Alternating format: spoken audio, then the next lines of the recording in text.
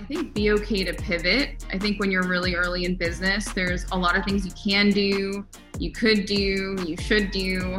And I think to create little sprints for yourself, be curious, explore those things. If they work, great at it. If they don't work, get rid of it. Hello, Fempreneurs. My name is Lindsay Barry. I am the host of the Fempreneur Marketing Podcast. Today's episode is an interview with Sabrina. She is the founder or co-founder, I guess, of techfester.com. The story is an inspiring one, and I have some exciting news to share with you at the end of the episode as well. So be sure to stay tuned all the way to the end. Let's dive into the interview with Sabrina. Can you tell us more about what you're working on? Sure. Thanks for having me on. So I currently am a partner at a short-term rental fund. We buy single family homes all over the country, and we design, furnish, remodel all of them, and we list them on Airbnb. So to date, we have raised a little under 22 million, and we own 65 houses.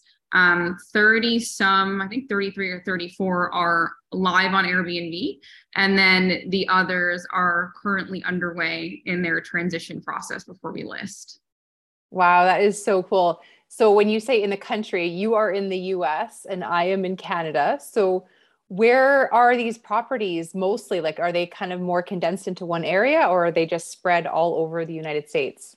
So first of all, we're in the United States. I live in Scottsdale, so I'm in Arizona. We do own a couple here.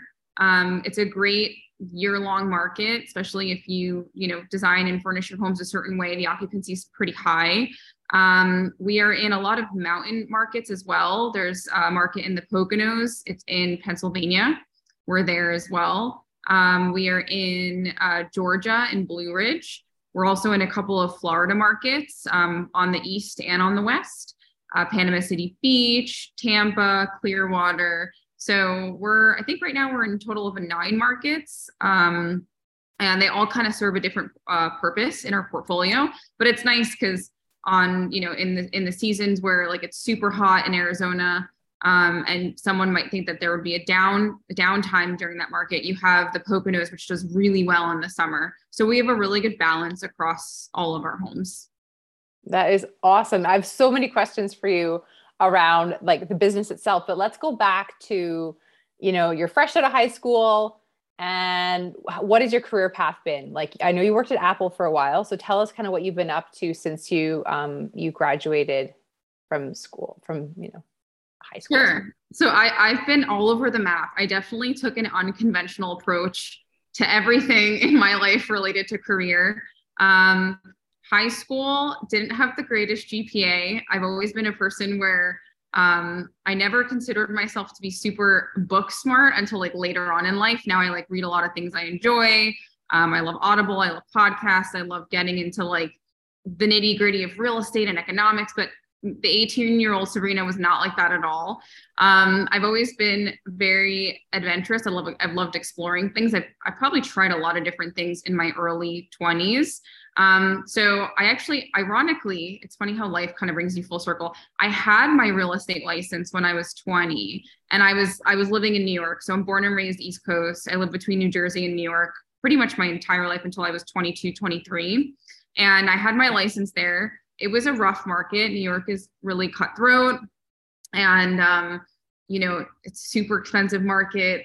There's sales, and then there's also leasing. People make money there doing both. In some markets, like in Arizona, you don't really make money on leases. But at the time, I had my real estate license, and then I decided to go into school a little bit later. So I started school when I was 23 here in Arizona.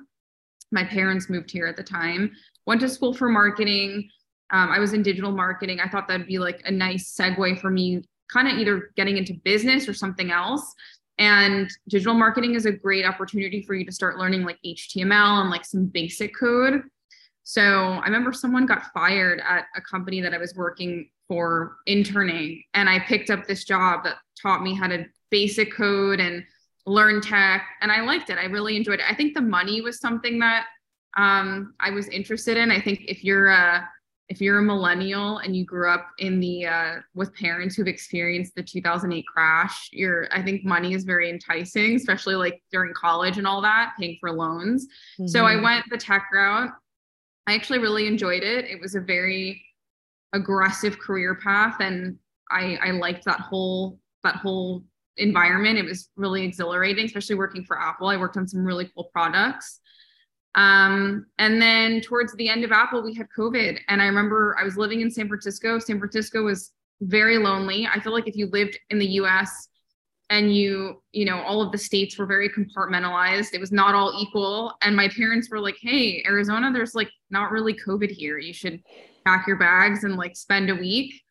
And a week turned into 2 years, and 2 years turned into my own business.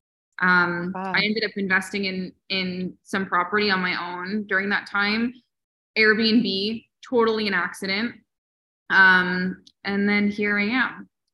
That is so cool. That is so cool. I love the story. I love you took something that you loved, which was real estate, and you combined it with something that kind of fell into your lap, which was tech and the marketing side of things, and you married the two. And it sounds like you're having wild success. So when you decided to turn this into something that others could participate in as well, what was the first step to going out to the market? Was it kind of a friends and family first raise, or how did you get into the investing side of things? So Apple, I was super fortunate to work for a company that was as big as it was. And there were a lot of internal subgroups for people at Apple. Like you could talk about being a dog mom, or you could invest in real estate as a group. So at the time there was a real estate investing group. It had around 4,000 internal people, it's a lot, but Apple's also a huge company, and that was worldwide. So anyone who was investing anywhere, especially during COVID, it was such a weird time to buy, and it was like you kind of trusted someone else that was in that market. So I was buying property here in Arizona, and I was putting it in the chat, and innocently kind of, you know, as a first time buyer, me being in real estate, I was kind of curious to see what other people were doing. And I found myself in this weird place where I ended up kind of positioning myself as this expert, because not a lot of people were doing Airbnb, and I had bought a few, and then I started helping people buy a few alongside me, specifically in Arizona. So it was like an accident. I actually got my real estate license at the same time because I genuinely loved real estate. And I was like, you know what, I might as well learn the textbook law of this as I continue to practice. So started helping people buying, furnishing, designing. And then I think like after 10 or 12 of them, a lot of different LLCs, and learning people, like being in kind of almost like a client relationship with these people, I was like, you know what, I think I need to do this at a larger scale. My business partner, very, very similar background. He worked at Facebook. He had an internal investment group. He was doing the same thing. And we just put our heads together. We were like, let's do this together. We don't want to do this alone. Real estate, especially Airbnb, there's so many different pieces of it that can be overwhelming. Even though it's lucrative, it's really overwhelming. And so we put our heads together, and that's how we started our official raise. We went to friends and family, and I think the first month that we went to friends and family, we launched 8 million.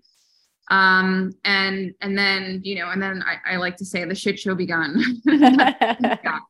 So when the shit show had begun, was that because you were like, oh my gosh, we have all this money and we need to invest it and start turning a profit? Or like where was the shit show kind of mainly starting from? I think a lot of different things. So I think first of all, where we were in the market, right? So the interest rates were really good at the time, and all these mini markets were booming. Like you saw Austin doing well, you saw Scottsdale doing well, you saw Tampa doing well.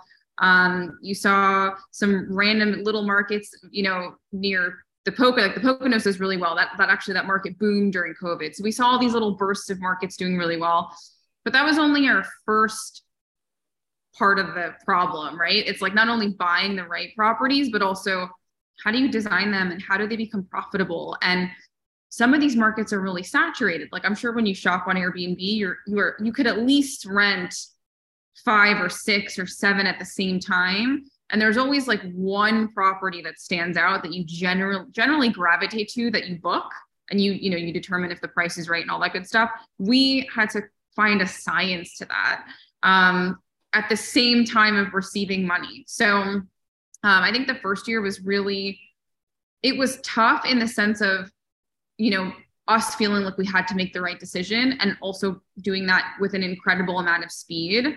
I'm very grateful that we've had a team to support us, and that my business partner is just the same level of crazy and committed as I am. So we just put our heads down and really honed in. But I think it was acquiring the properties and then finding the right people to really make them what they are, to generate the revenue that's needed. So if you could go back, say 10 years to, I think you're 29, to 19-year-old Sabrina, what would you tell her when it comes to business and just becoming the businesswoman that you are today? It's funny, I look back at my journey 10 years ago and I don't think I'd change anything. I think there were three things that I've always held as a person, and it was definitely curiosity, good and bad. I've discovered some amazing things, and then I've discovered things that I'm like, okay, I don't want to do that anymore. But it's made me very well-rounded. So I think, and I'm still curious in my business today. There's so many things we've explored. There's so many things we've tried, and did they work? No. Did some work? Yes. So that's probably the biggest thing. And then I think it's like understanding where your fear comes from as a person, and like what's holding you back. Is it money? Is it fear? Is it mindset, circumstance? I think honing in on that is really important, because I started with, I didn't grow up with any kind of privilege. So understanding my risk was really important. And especially as you get older, your risk becomes bigger. You have kids, you get married, you have a cushy job, or you're 7 years into your career. So I think identifying those things are really important. And then also probably to be really persistent. I've had a lot of people tell me no, and I've still done things. Even with Apple, right? Like I think with my job at Apple, I was extremely underqualified. I think I went through 14 interviews before my last interview that got me my job. And I just refused to take no as an answer. So I think those are my three things. Okay.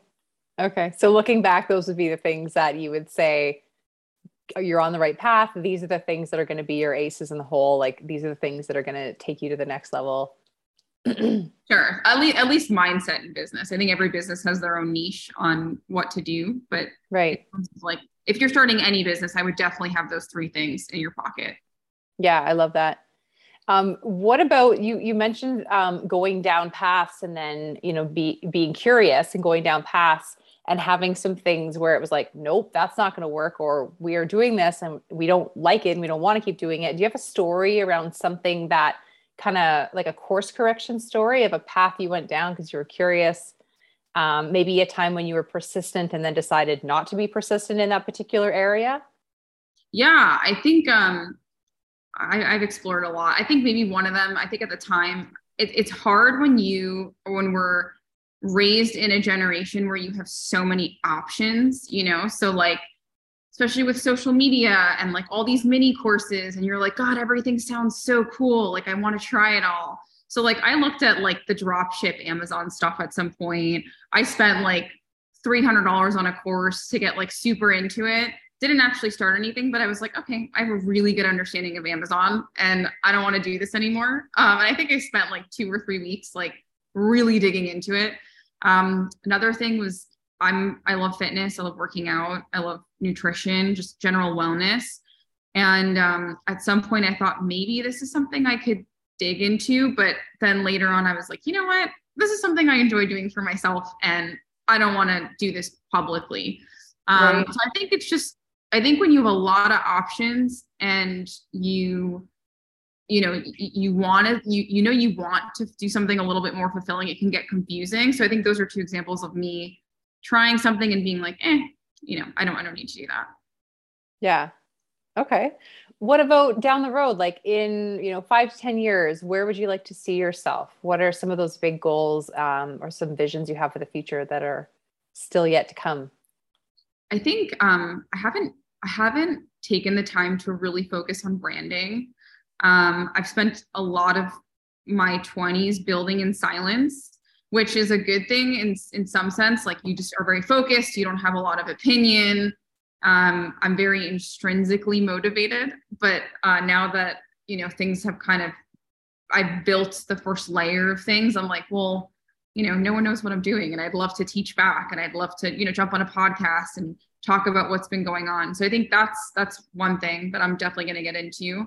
And honestly, to continue the journey of business, it's been every emotion under the sun to own a business that's in major growth mode. And I would be lying to you if I told you that it's been peachy the entire time. And, it hasn't felt like, what am I doing? But I really enjoy it. And I see myself doing this many times. I don't know in what yet, but I do love our business. And we at least the next 5 years, next 10 years, we're going to be aggressively growing it. Nice. I like what you said about, it's kind of a two-edged sword with growing up in an era when you can do anything and you can recreate yourself every couple of years, and you can have a new career every couple of years, and you can just keep, switching gears and advancing. Whereas I think our parents, and definitely grandparents, they usually did one thing for most of their adult lives as far as earning income goes. So I think it's really cool. But I'm curious to know if you were doing something totally different right now, and if you were to start a new business today because someone came in and gave you, millions of dollars for TechVestor, what would be your next step? What would be the next business you would want to build, or just an example of something that you've thought about? I don't know if I would think of a business immediately, but it would probably be something related to mentorship. Maybe kind of going through lessons or experiences I've had to date, whatever that date is, and maybe coaching others, or kind of being more public about my past endeavors. I think that's probably that's what I have right now. Yes, I love that. I love that. That's what you like. I mean, I'm sure if you had a little extra time right now, you could have a few coaching clients who would be like, Sabrina, take me through the journey you've been on, minus all the bumps and bruises and the wrong paths. Like, I will pay you to tell me how to do these things. So I think that's really cool that you have a heart for mentorship, because I see a lot of people with really successful businesses who I am like, oh, so you're going to teach others how to do this? And they're kind of like, no, I don't want to do that. And I'm like, oh, I think it's so awesome when someone wants to give back and really wants to make an impact through teaching others. So that's really cool to hear. Yeah, I think the journey of entrepreneurship can be really lonely, and I'd love to help other people on their ride. Yeah, for sure. And that's one thing. I don't know about you, but when I look back, you were saying that you kind of grew in silence and you weren't out there necessarily on social media a lot. I was the opposite. I was putting everything out. Even in the rockiest of times, I wasn't sharing all the inner workings of the mistakes and the frustrations, but I was very active on social media throughout. But I also know that I wish I would have surrounded myself with like-minded entrepreneurs a lot sooner and made more of an effort to dedicate time in my calendar to getting around people that think like I do. Do you feel like that looking back on your entrepreneurial journey? Oh, I still do. And especially after COVID, a lot of businesses are run online, right? It's not often that I meet an investor here in person. And even doing our houses, remodeling them and flipping them and all that, we manage a lot of that remotely. So, I live alone, I'm in Arizona, and it's one of those things where I would have loved to kind of build with people, or be closer to my team. Even right now I think we're at a team of 25, and we have offsites, and I make as many trips as I can to be close to people, but I feel so much happier around them, building together rather than being so siloed. So absolutely. I think that's mutually felt across a lot of people. Definitely. And so kind of on the same note, then surrounding yourself with other people who are going to, support the journey you're on and be part of the journey. Take us back to when you hired your first team member, and then what was that person doing in the business where you were kind of like, I don't want to do this anymore, I'm delegating that? Or where did the hiring begin, and kind of take us through the progression of how you built the team and what roles they were filling? Yeah. So in our business, I lead everything operational. So property management, revenue management. Think of like we buy a house, we get the keys. How do we put hot pink cheetah floaties in the swimming pool and add murals and like fun things? Like that's pretty much what my team focuses on. So when I first needed help, I think I had like seven or eight houses by myself that I was fixing at the same time, and I was really overwhelmed. And our first team member at the time, his name's Austin. He joined our team, and I just needed someone to be doing the same thing that I was doing, so that I could focus on how to make it better, train someone at the same time, and then also get the projects done. So it was a very like overwhelming thing to build, especially if you're coming from a W-2 background where you're like hyper independent and you make your own money, you don't really need other people. Actually, if anything, you're influenced to compete against other people when you're in W-2. So it was a very foreign concept for me to bring someone in and be like, oh, this is real hell. Like I'm actually really grateful for this right now. And then also, you have to also figure out like company culture. Like, do I want to exhaust this person, or how do I make them feel like their role's fulfilling and I'm not just dumping whatever I don't want to do on them. So I think those were all the thoughts that were going through my head at the time, and it probably took 6 months for me to really understand how I wanted to hire people. And I'm grateful that the people that joined within those 6 months were very patient with the company at the time. But actually, most people are still with us and they're happy. And I think that they're really impressed with our progress and our pivoting and us not just saying we're going to make change and then not make change. I've worked in startups where everyone's like, yeah, we're going to make change. And then we're kind of spinning wheels for months. So yeah, my first hire, that was the journey with that. And I'll never forget it. And he's one of the most critical people in our team today. And he's grown out of like 4 or 5 different roles. So very, very grateful for him. That is awesome. Wow. So you went from hiring your first employee, Austin is his name, to now having 25 on your team, like over, what was that, 2 years that it took to get up to 25, or? No, so 25 across the company. Okay.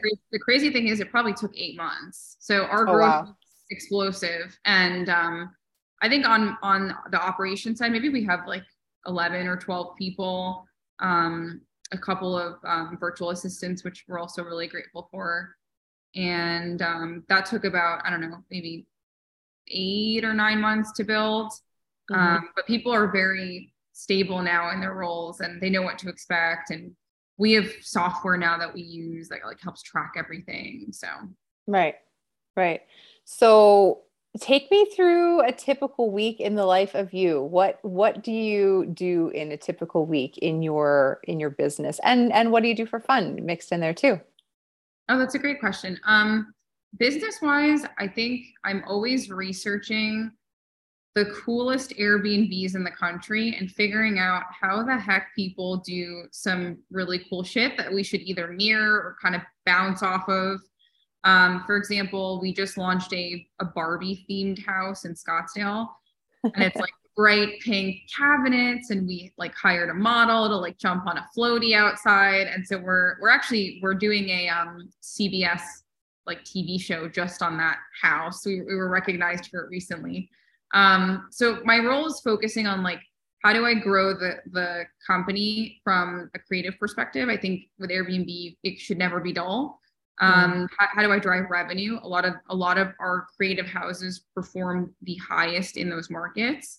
And then I'd say I'd love to spend all my time on that, but most of my time is now managing and helping my team, budgets, timeframes, problem solving, and working to make sure that everyone feels fulfilled and happy in their space. Cool. I worked solely in the investment industry for about 6 years before I started doing all this YYC Fempreneurs stuff. So I have a little bit of familiarity with how, investing works in the US as compared to Canada. But How are you getting your new investors right now? Like, is it mostly word of mouth, or where are you finding most of your investors are coming from? I think most of them come from referral. And then also we do have some paid ad spend. Like, so we're on Instagram. A lot of our team members are on LinkedIn. So I think it's a pretty even blend across the board. Cool. What is the Instagram account that is linked to TechVestor? I think it's just TechVestor. So I don't have Instagram as an individual, but my business has one. It's run by our marketing team. Okay. I was trying to find it and I wasn't, I'll, once we're done the interview, I'll get you to just make sure that I have the right link so that I can put it in the show notes. Yeah. Is there anything you'd like to leave fempreneurs with? I mean, a lot of our fempreneur listeners here on the podcast are in the earlier stages of their business, or they are coming into that phase of their business where they're like, wow, I actually need to do some online marketing. So what would you say to them? Like, what's a message you can leave with them? I think be okay to pivot. I think when you're really early in business, there's a lot of things you can do, you could do, you should do. And I think to create little sprints for yourself, be curious, explore those things. If they work, great at it. If they don't work, get rid of it. I think we did a lot of that in our business. And was it painful? Sure. Was it expensive? I consider, learning experiences to, if anything, make you more focused. And then later down the road, you end up making more money. So depends who's asking. But I think pivoting, adapting, staying focused. And then obviously I love the stay curious, because to me, it just hits home. Yeah, I love that. And it sounds like your curiosity causes you to do a lot of research, and the research seems to be resulting in you kind of staying at the top of what's new, what's upcoming, what's fun, I just think it's really awesome that you're allowing time in your busy schedule for that curiosity and that research. I think a lot of fempreneurs get stuck in the inner workings of the business, and it doesn't leave a lot of time for creativity and research. So I think that's really cool that you have found a balance there, and you're prioritizing your health. You look like you're really well. You don't look like one of those burnt out fempreneurs. I've seen a few of those. You definitely don't fit that bill. So congrats on everything that you're doing, and looking forward to watching what comes for you. And I'm really happy to hear that you're interested in mentoring other entrepreneurs. Everyone can check out more about Sabrina at techvestor.com. I am connected with you on LinkedIn now, and I loved reading through some of your LinkedIn posts. So definitely everyone should connect with Sabrina there, and links to her LinkedIn and Instagram will be in the show notes. So thank you so much, Sabrina. Thanks so much, Lindsay. All right, fempreneurs. Lastly, if you are new to the Fempreneur Marketing Podcast and you're not following us on Instagram yet, head over to YYC Fempreneurs on Instagram. You're going to get lots of marketing inspiration. You're going to meet tons of fempreneurs. And if you want to be featured on the Fempreneur Marketing Podcast, go to yycfempreneurs.com/podcast. Now, I have a time-sensitive offer for you. I am launching something new and exciting in January, and I'd love for you to be a part of it. It's completely free to be part of it. It's actually called my waitlist, and that's where I'm gathering a group of women who agree with the statement I'm about to make. So if this is you, please click the link in the show notes. If you are a fempreneur who feels like technology is holding you back from doing a great job of your online marketing, whatever part of technology that is, whether it's lead generation, getting people from Instagram or Facebook over to your website, or a landing page to join your email list, to do something, to build a free gift and offer it, all that technology stuff, if any of that is holding you back from growing your business the way you want to, I want to help you overcome those hurdles. And I'm building something that is going to do that.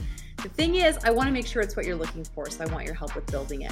There is a link below this video. You can also just go to yycfempreneurs.com, and there's 4 questions there, a questionnaire. And once you complete those, you'll be on the wait list. You're going to get a ton of value and free training leading up to when this exciting thing launches in January. And I would just be so honored to have the opportunity to get to know you and serve you and make sure that you have what you need to grow your business the way you should be doing it. So thank you again, and I'll see you really soon over there on the wait list. Bye for now.